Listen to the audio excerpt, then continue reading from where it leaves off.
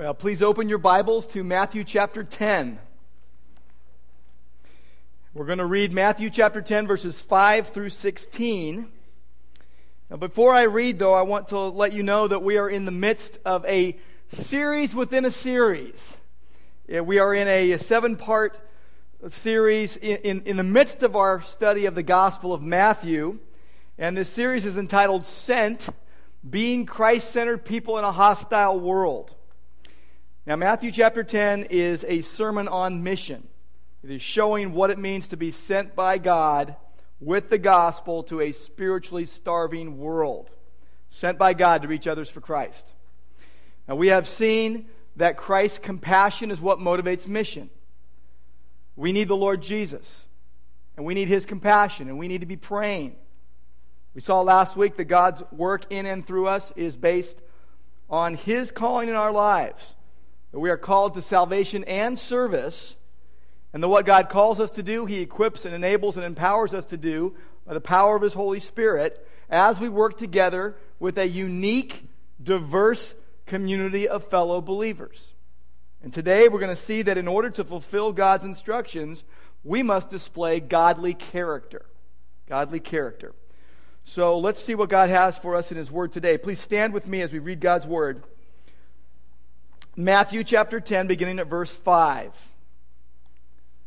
These 12 Jesus sent out, instructing them, "Go nowhere among the Gentiles and enter no town of the Samaritans, but go rather to the lost sheep of the house of Israel, and proclaim as you go, saying, the kingdom of heaven is at hand. Heal the sick, raise the dead, cleanse lepers, cast out demons. You received without paying, give without pay. Acquire no gold, nor silver, nor copper for your belts, no bag for your journey, nor 2 tunics, nor sandals, nor a staff, for the laborer deserves his food. And whatever town or village you enter, find out who is worthy in it, and stay there until you depart. As you enter the house, greet it. And if the house is worthy, let your peace come upon it. But if it is not worthy, let your peace return to you. And if anyone will not receive you or listen to your words, shake off the dust from your feet when you leave that house or town. Truly I say to you, it will be more bearable on the day of judgment for the land of Sodom and Gomorrah than for that town. Behold, I am sending you out as sheep in the midst of wolves. So be wise as serpents and innocent as doves." Lord God, we thank you that you are in control, that you are the giver of your word, and we thank you, Lord, that your word is perfect. We thank you that your word is true. We thank you that your word does its work in us who believe. We pray, Lord, that as we look at your word today, that it won't just be business as usual. It won't just be, well, I've read this before. This will be, wow, look what God is saying. Wow, look what God did. Wow, look what God can do in us. So, Lord, we pray that you would have your way among us, that you would have your way with us, and that your will would be done and that you would be glorified. We pray in Jesus' name. Amen. Character. We're talking today about character, and sometimes someone will say, well, that person's quite a character. That's not what we're talking about. Some people play a character, let's say in a movie or a play. That's not what we're talking about. Character is comprised of, it's made up of the moral and ethical qualities that make up a person. Things like honesty and integrity and honor and trustworthiness. It is who we are when everyone is looking and when no one is looking. It is the good stuff that reputations are made of, and it is the bad stuff that reputations are made of. Character is revealed in success and victory, as well as failure and defeat. All you have to do is play on or coach a sports team to find that out. I've played on a lot of sports teams in my life, and I've coached a lot of sports teams over the last 13 years with my kids.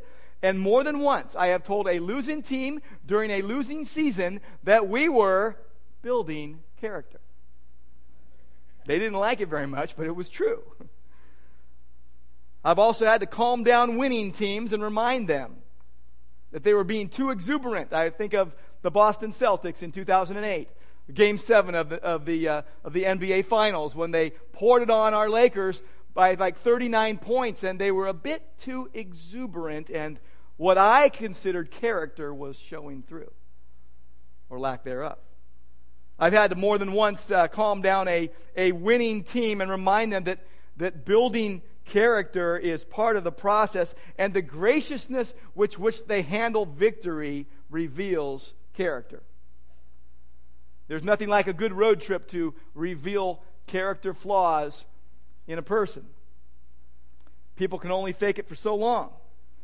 Reality TV has taught us too well that once the initial front wears off, people are more than happy to be their true selves in front of millions and millions of people.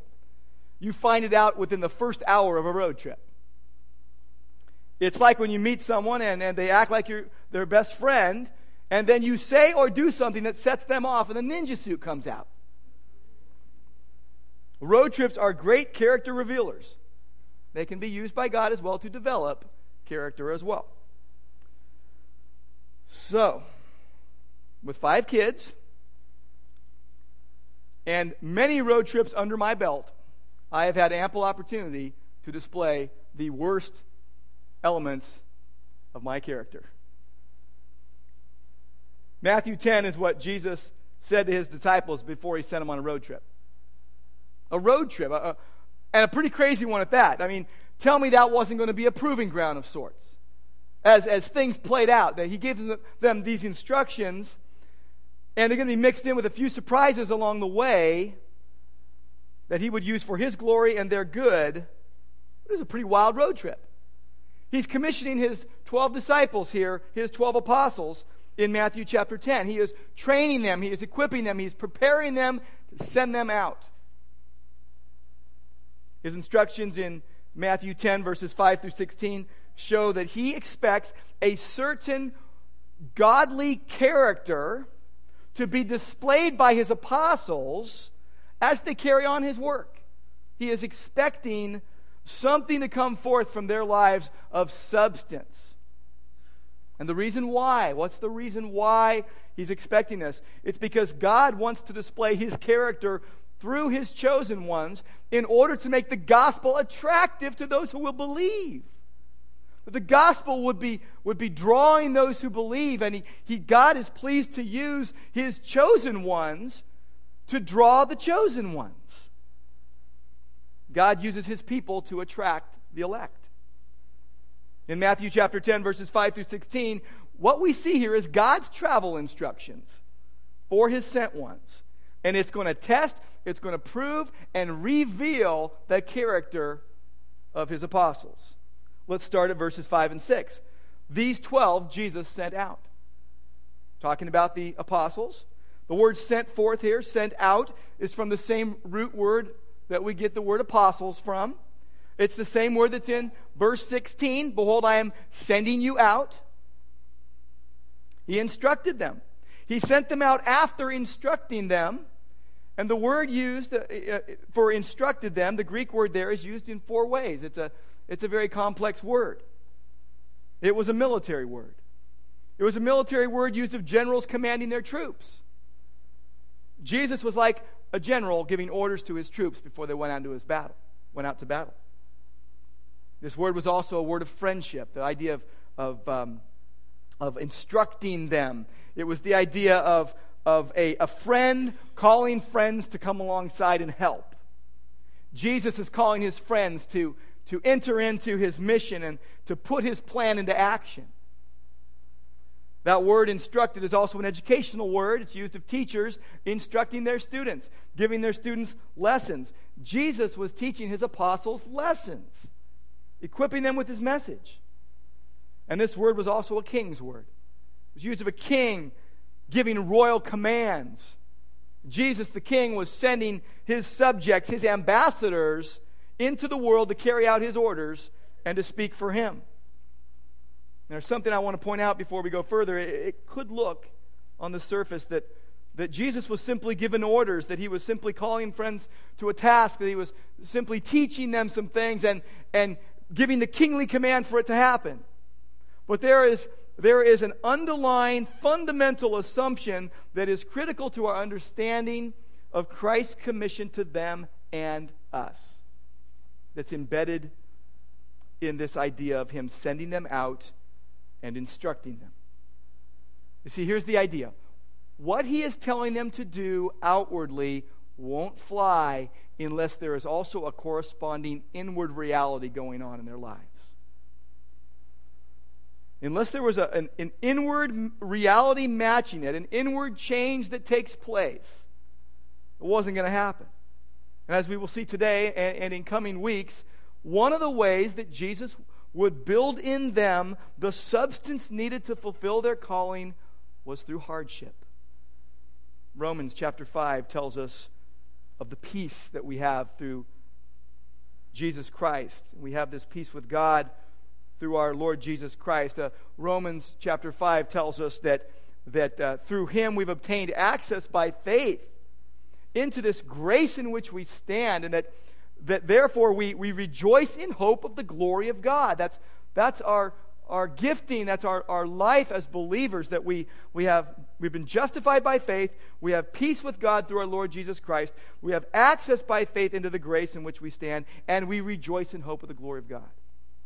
But it's not all rosy. That's not the whole picture, because it says this in verse 3, more than that, even so, there's more. We rejoice in our sufferings. We rejoice in our sufferings, knowing that suffering produces endurance, and endurance produces character. And character produces hope, and hope does not put us to shame, because God's love has been poured out into our hearts through the Holy Spirit who has been given to us. Jesus was going to use hardship in the lives of believers to build in them the substance, the character they needed to fulfill his calling, his mission. So first, what Jesus does is gives them an itinerary. It's what you do when you go on a road trip. It's what you do when you go on a trip. You plan out the trip. You map it all out, and you have a destination, and you've got a direction to go. I remember the first road trip we took, and we went all the way back to Tennessee, and this was years and years ago. But I remember I went down to AAA and got all these books, and there was like 10 volumes of maps to get me from Irvine to Knoxville, Tennessee, and stops along the way, and all sorts of things. And as we went along, and the next year we went, and the year after, and the year after, well, I've taken off on road trips to Tennessee where I just get in the car and go. Because I know I just get on Highway 40 and go east. And I know the towns I'm going to go by, and I know the restaurants even in Oklahoma City and in Little Rock that we like to go to. And so I already have it in my head, but there's still an itinerary, there's still a direction, there's still a plan. Well, Jesus is giving them an itinerary, and they were to go where Jesus was sending them. Where was he sending them? First, Jesus tells them where they're not going. He basically says, don't go here instead. He says, go nowhere among the Gentiles. What that literally means is, don't go in the way of the Gentiles. Don't go in the way leading to the Gentiles. It doesn't mean they couldn't talk to a Gentile. It doesn't mean they couldn't talk to a Samaritan if they ran into them on the road. What it means is they weren't to go primarily to the Gentiles. The Jews were getting first opportunity here. Now later Jesus would tell them to bring the gospel to the Gentiles. You see it in Matthew chapter 28, the Great Commission. Well, here Jesus is commissioning them, but they were to work amongst the lost sheep of the house of Israel. Literally the sheep, the lost ones. That's all of them. Jesus, by the way, uses the word lost not as a put down here, but with compassion. Matthew has been preparing the way in his gospel for the worldwide proclamation of the gospel. When Jesus was quite young, wise men from the east came and worshipped him. A Roman soldier was commended for his faith. One day disciples will be made of all the nations, Matthew 28:19. But here Jesus is reflecting the unique purpose of God and the mission to the world, that Israel is the light for all the nations. God had not chosen Israel in relation to his purposes only, but in relation to his purposes for the world. not just for themselves. So there was much that needed to be accomplished in Israel up to the death and resurrection and ascension of Jesus. After Pentecost, the Christian mission would go to Gentiles and Samaritans, but for now, it was focused on the lost sheep of the house of Israel. These sheep that Jesus had seen, that were harassed and helpless, that were distressed and downcast, like sheep without a shepherd. And the good shepherd had come, and he was gathering his flock. Now, we know that not all would receive, and many would reject the message of the gospel. But here's what he tells them to do. In verses 7 and 8, he says, first of all, proclaim as you go. Preach. Preach as you go. He's giving them instructions. He's giving them details. They were to do what God had called them to do. And he says, as you go, preach, proclaim. They were basically itinerant preachers on a preaching tour. Heralds proclaiming good news. The message was the same as John the Baptist in chapter 3 and verse 2. The kingdom of heaven is at hand. That was the summary message. The kingdom of heaven. It's a common phrase that we see. And it's seen in three different segments, if you will. One, the arena of Christ's lordship, where he rules by his will. Everything Jesus taught was in context of this sovereign reign. The kingdom of heaven has to do with a person acknowledging the sovereign rule of God by trusting Jesus for salvation, first and foremost. Secondly, it has to do with believers living in obedience to the Word of God. And ultimately, it has to do with when Christ returns and sets up his kingdom, his eternal kingdom. But they were to do in Galilee as Jesus had done, preaching. And the same amazing message is needed today, to preach the gospel of the grace of God in Christ. That people would acknowledge the sovereign rule of God by trusting in Christ. That believers would obey the Word of God and his kingdom rule in their lives, and also that they would look forward to when Christ would return and ultimately set up his eternal kingdom. That's the same message we take today. They were to preach. In the New Testament, preaching is publicly proclaiming Jesus Christ and him crucified. It was an open and public declaration. It was a proclamation of God's saving activity in and through Jesus Christ. But they were not just to preach, they were to do other things, the same things that Jesus did. They were to heal the sick. They were to raise the dead. They were to cleanse lepers. They were to cast out demons. They were giving supernatural power from God to do the very same things that Jesus was doing. To prove that this was God's work and not theirs.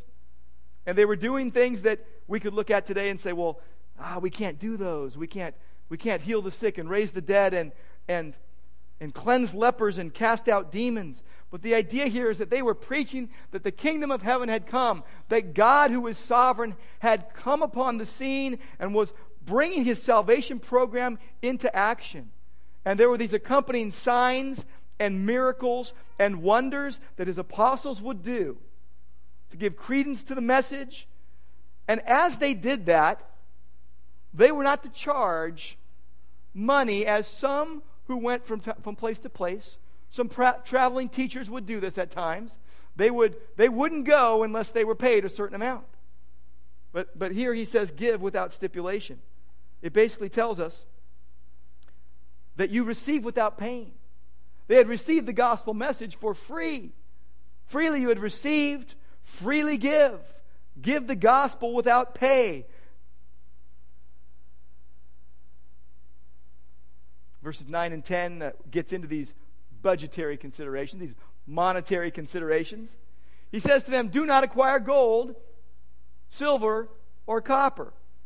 3 metals representing the coinage of the time in order of worth. Coins were wrapped in folds of a belt that travelers would wear around their waist. And he tells them, don't acquire these things before you go. And don't even take a bag which held food for the journey. I don't go on any trip without taking food for the journey. You need snacks every time we go on a road trip. My car, my family's car, is stocked full of all the kinds of snacks that my family likes. He says, take no bag which held food for the journey. He says, don't even take 2 coats. Don't take two tunics. They would only need 2 if they were going to stay outdoors. They were going to be staying in homes under the hospitality of others, so they didn't need 2 of those. He says, don't even take sandals. Every time I picture the Bible times, in the New Testament, I picture people walking around with sandals and dusty feet and muddy feet. But, people went barefoot a lot in those days. They would go barefoot in their homes and barefoot even in their towns. They would go shoeless. When they traveled, when they worked in the fields, they would put sandals on their feet to protect their feet. Before they entered a house of worship, they would take off their shoes. But Jesus is telling them, don't take any of the things that you would usually take as you went on a journey. Usually I go on a trip and I take way more clothes than I need. I come home with clean clothes in the suitcase. You wear the same shorts and t-shirt almost every day, right? And then you just go and come home and put the clean clothes back in the drawer. But to do what Jesus was instructing, they would need substance. They would need character. They would need qualities of godliness that they couldn't muster up on their own. And they would need, as Hebrews 13:5 says, character free from the love of money. Character free from the love of money. See, God displays his character through his chosen ones. But Satan also displays his character through his captured ones.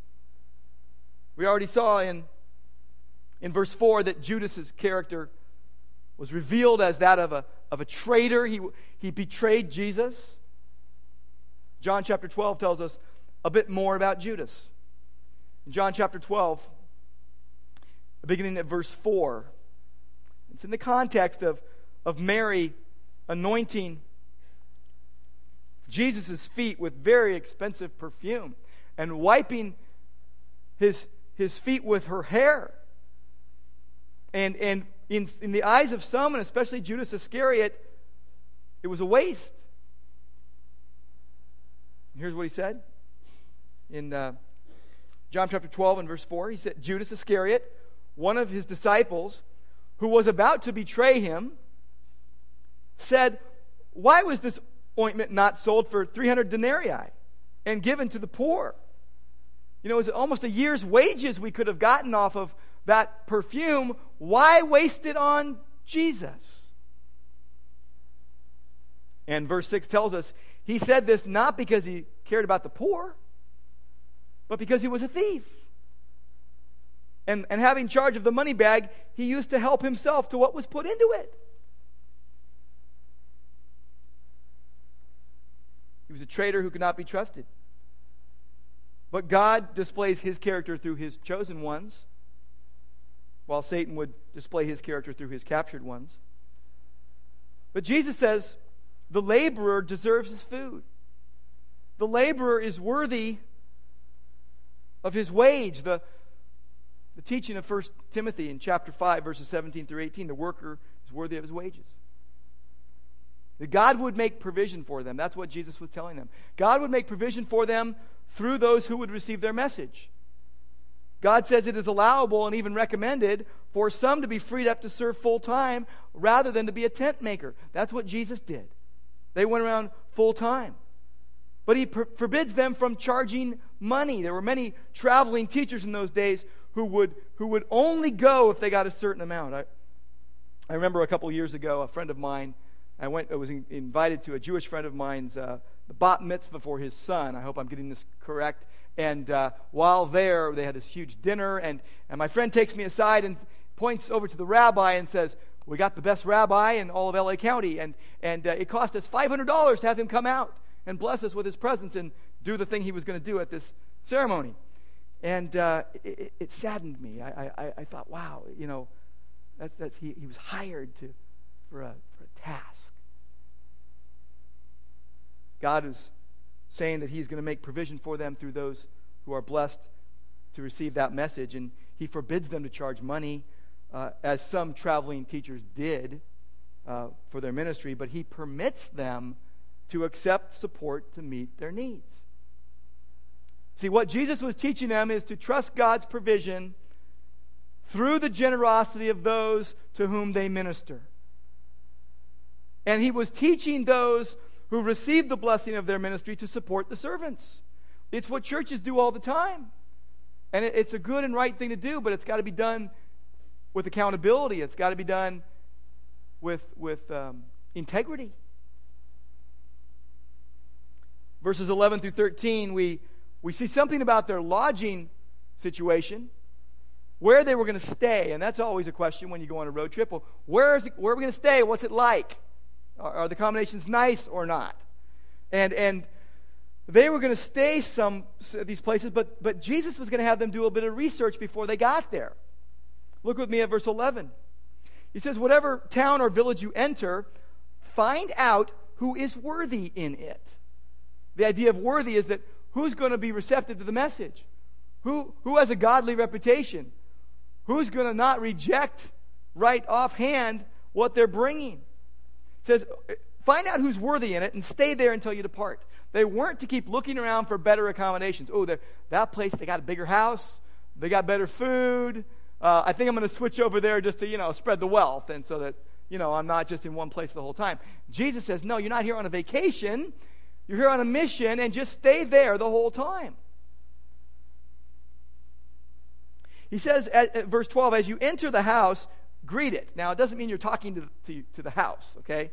Like, talking to the door, talking to the wall. You're talking to the household, the people in the house.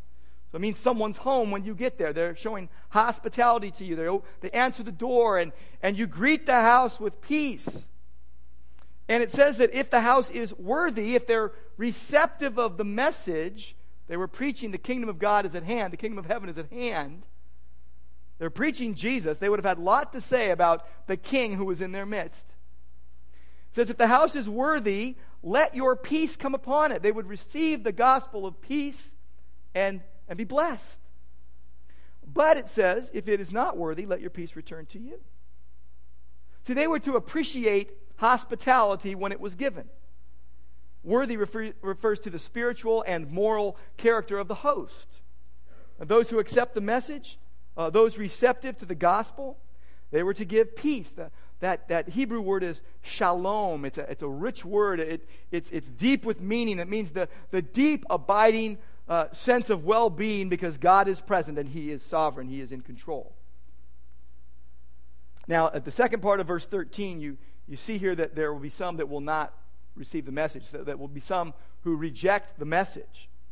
And so they're to be doing something. There's activity that Jesus is wanting them to engage in that would not be well received or easy to do. They were to engage in peace retrieving and dust shaking. Peace retrieving and dust shaking. It's the idea of giving or taking back peace. The messengers took something real with them, and they would be taking something back if it wasn't received. It was a gift, communicating by the Word of God that would be accepted or rejected. Now, I can't think of this idea of peace retrieving without thinking of the once every 5 years that I golf.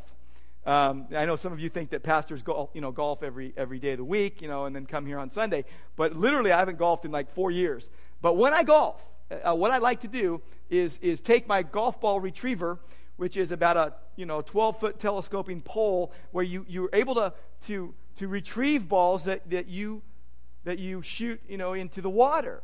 And by the way, since I golf about once every 4 or 5 years, I shoot a lot of them into the water and into people's backyards and all sorts of places. And but the thing is that one of my favorite things to do is to collect balls that I haven't lost, but other people have lost. So my goal is always come back with more golf balls than I started with. Okay? That's not the kind of retrieving we're talking about here. It's not retrieving something you've lost. This idea is retrieving something that wasn't accepted. Now, you could use that in the golfing sense. The hole didn't accept the ball that I shot towards it. The wind blew it way far away. You could say that. But the idea here is that here's what they would be saying to the people who they would be taking back the peace. They would say, since you don't want to hear the gospel, God's peace will not be with you. Why would God's peace not be with them? Because they didn't receive the gospel, and the gospel is the gospel of peace. And the gospel tells how you can have peace with God through Jesus Christ.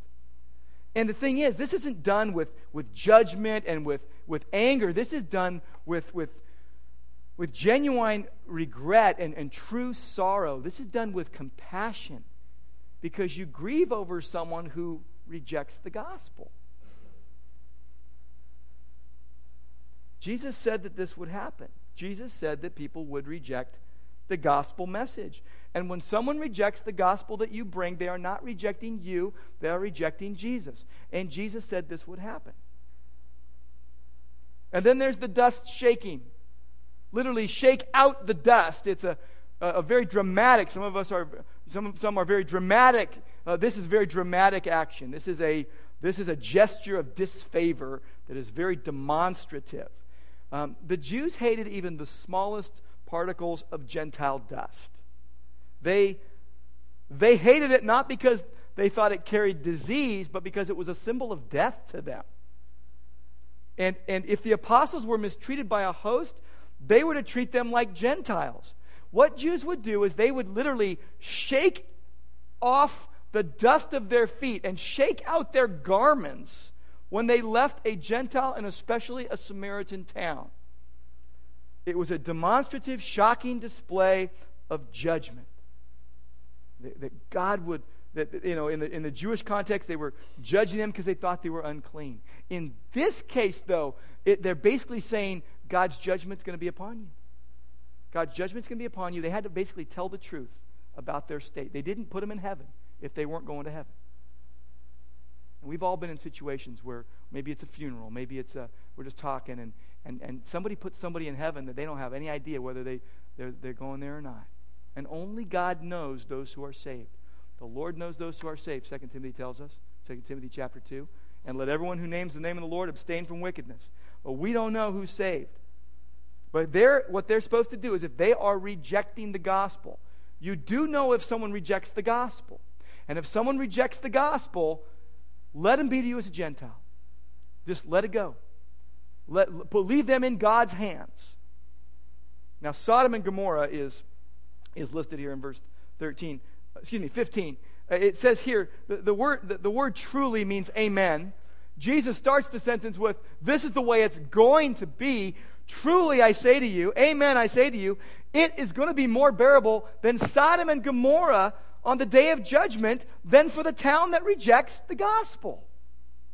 And why is that? Because the worst of pagan sin pales in comparison to the sin of rejecting the Lord Jesus Christ. That's the unpardonable sin. That's the sin that'll send you to hell. Rejecting Jesus Christ. The worst sin ever committed was murdering Jesus at the cross. And we know that God made sin serve his purposes at the cross. But the worst sin that can be committed today is rejecting Jesus. It's the unpardonable sin if you do it and then die without receiving Christ, without believing. Verse 16 is really an amazing verse, and it can go just as well with our passage today as it can with the one we're going to look at next week. But verse 16 has that huge word that we see in the Gospel of Matthew, the word behold. If you've been with us in this study, you know that behold is huge. It's a marker point. It says, look, listen, something big is about to be said. And here's what Jesus says. He says, I am sending you out. Now remember, he's sending them. They're his chosen ones. They are his sent ones. And he says, I'm sending you out as sheep in a pack of wolves, basically. Boy, he's really selling it, isn't he? Hey, follow me. I'll get you killed. Hey, they'll tear you to pieces. There is a sign at every life-saving station on the coast of Maine, and it says this: you have to go out. You don't have to come back. You have to go out. You don't have to come back. Jesus is saying, here's the truth of the matter. I'm sending you out, and you got my joy and my peace and my love and my goodness and my grace and my mercy, but you're going out as sheep in a pack of wolves. Be aware. Be aware. The overall character of a Christ-centered follower is seen right here in verse 16. It's basically the animal motto of following Jesus. You go to In-N-Out Burger and get an animal-style hamburger. This is the animal motto of following Jesus. These are real animals here. Jesus uses 4 critters to make his point, and you could almost look at it as a sort of coat of arms for believers with 4 quadrants, right? You got the sheep, you got the wolf, you got the snake, and you got the dove. What a combo. Sheep, wolves, snakes, doves. Sheep. Not tigers or lions. Not a big bear, not something bold and courageous. Jesus put a sheep on our flag. What country has that? You pick something strong, not something dumb. Sheep. Dumb, liable to stray, liable to be led astray. The people were like shepherdless sheep, but here Jesus is calling the people a pack of wolves and his apostles sheep. And sheep in the midst of wolves. The presence of wolves all around was a fact then, and it is now. Some of those sheep would turn out to be wolves and call for Christ's death soon afterwards. Then you've got the serpent.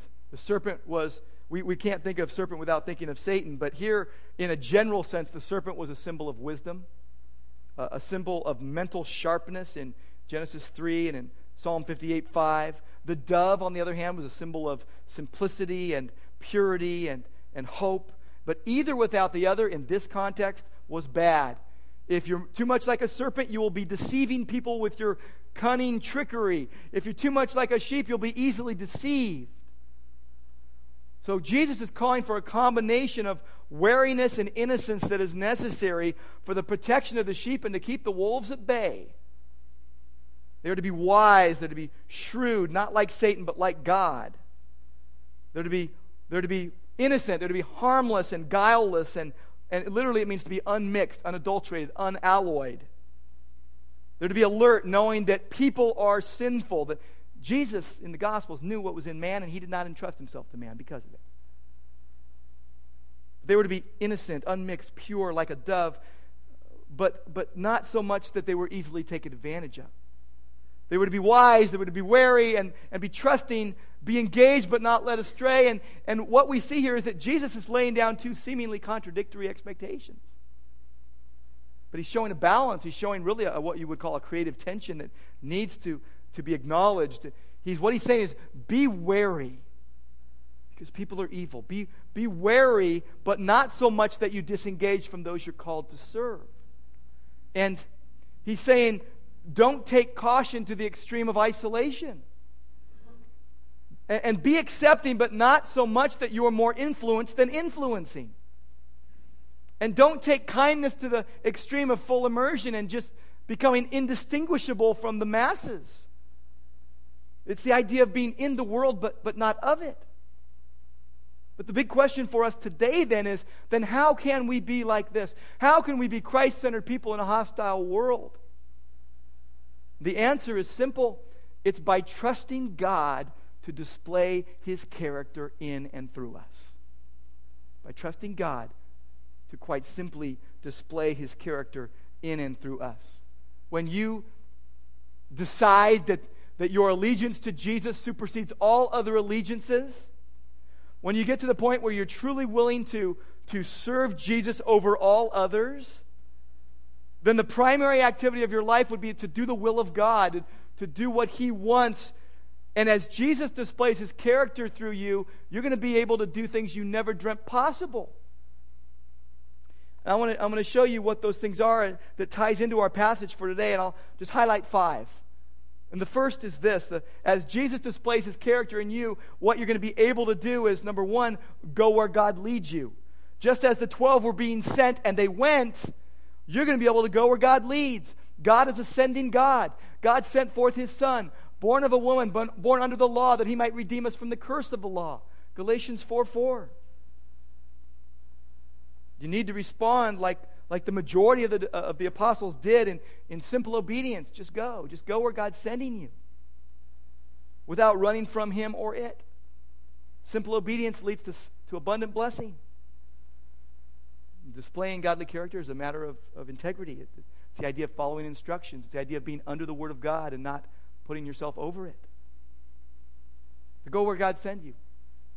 The second thing is do what God calls you to do. As the 12 did, do what God calls you to do. Surrender your will, surrender your ambitions, surrender your hopes and your plans to God. See, only in Christ are you free. How often are we like Jonah or Moses and we want to run from our calling? We want to run from God's calling. We long for this other assignment, like, no, Lord, I don't want that. Give me another assignment that's more interesting to me or more exciting to me or something that feels better. We long for another assignment when the one that he wants us to focus on is right in front of our eyes. So let me ask you, where has God placed you? Where has God placed you in life? Preach Christ there. The place he has you now is where you can make the most impact for the kingdom of God right now. Don't miss the amazing opportunities that God has put right in front of you because you're daydreaming about what might be next. Preach Christ everywhere. You are surrounded every day by people who need Jesus, they're lost and they're going to hell. People who do not know him. I wonder, what if Jesus kind of transported himself visibly into the room right now and just stood right in front of us and said to us, follow me. I can imagine that almost all of us would fall down on our faces to the ground and worship. And then he would tell us to get up. And he would say, come on, let's go. We'd go out the door, go on down the road, and we'd be like, I can't wait to see what Jesus is going to have us do. This is awesome. This is amazing. I can't wait. And I think we'd be a bit surprised that what I think would happen is that he would take us down the road and then drop each one of us off on our front porch, in our neighborhood, and to our dorm room, and to the soccer field, and to our office, and to our neighborhood. And we'd say, hey, well, you want me to get a couple supplies before you take me to where you're really taking me? And he would leave us there. Because that's where God has called us right now.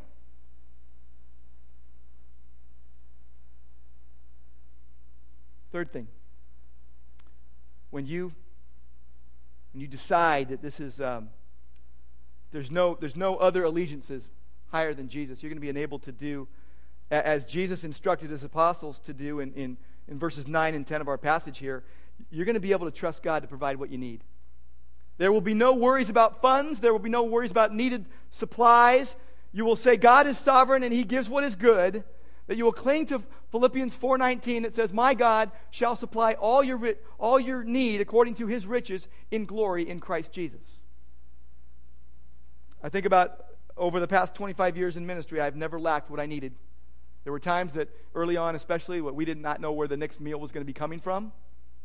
But more often than not, we had plenty to share with others in need. God takes care of us. We don't get everything we want in life, do we? But we get what we need. And you say, well, wait a minute. I am lacking right now. I don't have enough. What are you talking about? And all I can say is in a way that only God knows, what you don't have right now, you don't need. It's the idea of contentment. It's the idea of thankfulness. It's the idea of resting under the unexplained. It's the idea that God takes care of us, and sometimes we're to the nubs and we're like, wait, this is beyond what anyone could bear. And all I can say with as much compassion as I can say is, no, it's not. No, it's not. You can trust God to provide what you need. That you have, can you believe this? That everything you have right now is everything you need to do everything God calls you to do right now. The fourth thing is, as Jesus said in verses 11 through 13, you're going to be able to appreciate hospitality when you experience it. There will be integrity and thankfulness, and you'll say, God is kind, and any true kindness that I receive from others is from him. And I just want to say a word to anyone working in full-time ministry of any sort. Anyone working in full-time ministry must live with gratitude to God for the privilege of being freed up to serve and not squander that freedom on frivolous pursuits. Every full-time pastor or missionary must say, I am not a hireling. I am a servant of the living God who has most graciously provided salvation for me and will provide all I need through the generosity of those I am privileged to serve. And I will, by God's grace, serve well. And I will not squander the opportunity nor dwell on money so that I may glorify God with a clear conscience. That should be our mindset. That must be our mindset. The last thing, number 5, as the 12 were called to respond appropriately when the gospel was rejected, we are going to be able, when we settle the allegiance thing, we're going to be able, because of God's character working in and through us, to live and speak the truth of the gospel. We're going to be able to freely live and speak the truth of the gospel in ways that we never imagined. Displaying godly character is a matter of humility, responding appropriately, and you're going to find that you can supernaturally respond appropriately when the message is rejected. You're going to be able to say, God is a God of truth, all his ways are truth and justice, and Jesus is the means by which God's glory is displayed, and the cross is the main storyline of the universe, and that Jesus is the righteous one who pays for sin, and it far eclipses the wrath against that sin, and the world needs to see Jesus. And here's the thing. In John chapter 12, there were some Greeks who wanted to see Jesus, and they said, "Sirs, we would see Jesus." There are people asking that every day. I want to see Jesus. The world needs to see Jesus. Your world that God has sent you to wants Jesus to be manifested among them. And all I can say is, and this is according to verse 16, where Jesus said, be wise as serpents and innocent as doves. Deal with that tension. That the gospel is attractive when the one who carries it lives it. And it is unattractive when the one who carries it is not, because we obscure the message. The gospel is attractive when the one who carries it actually lives it out.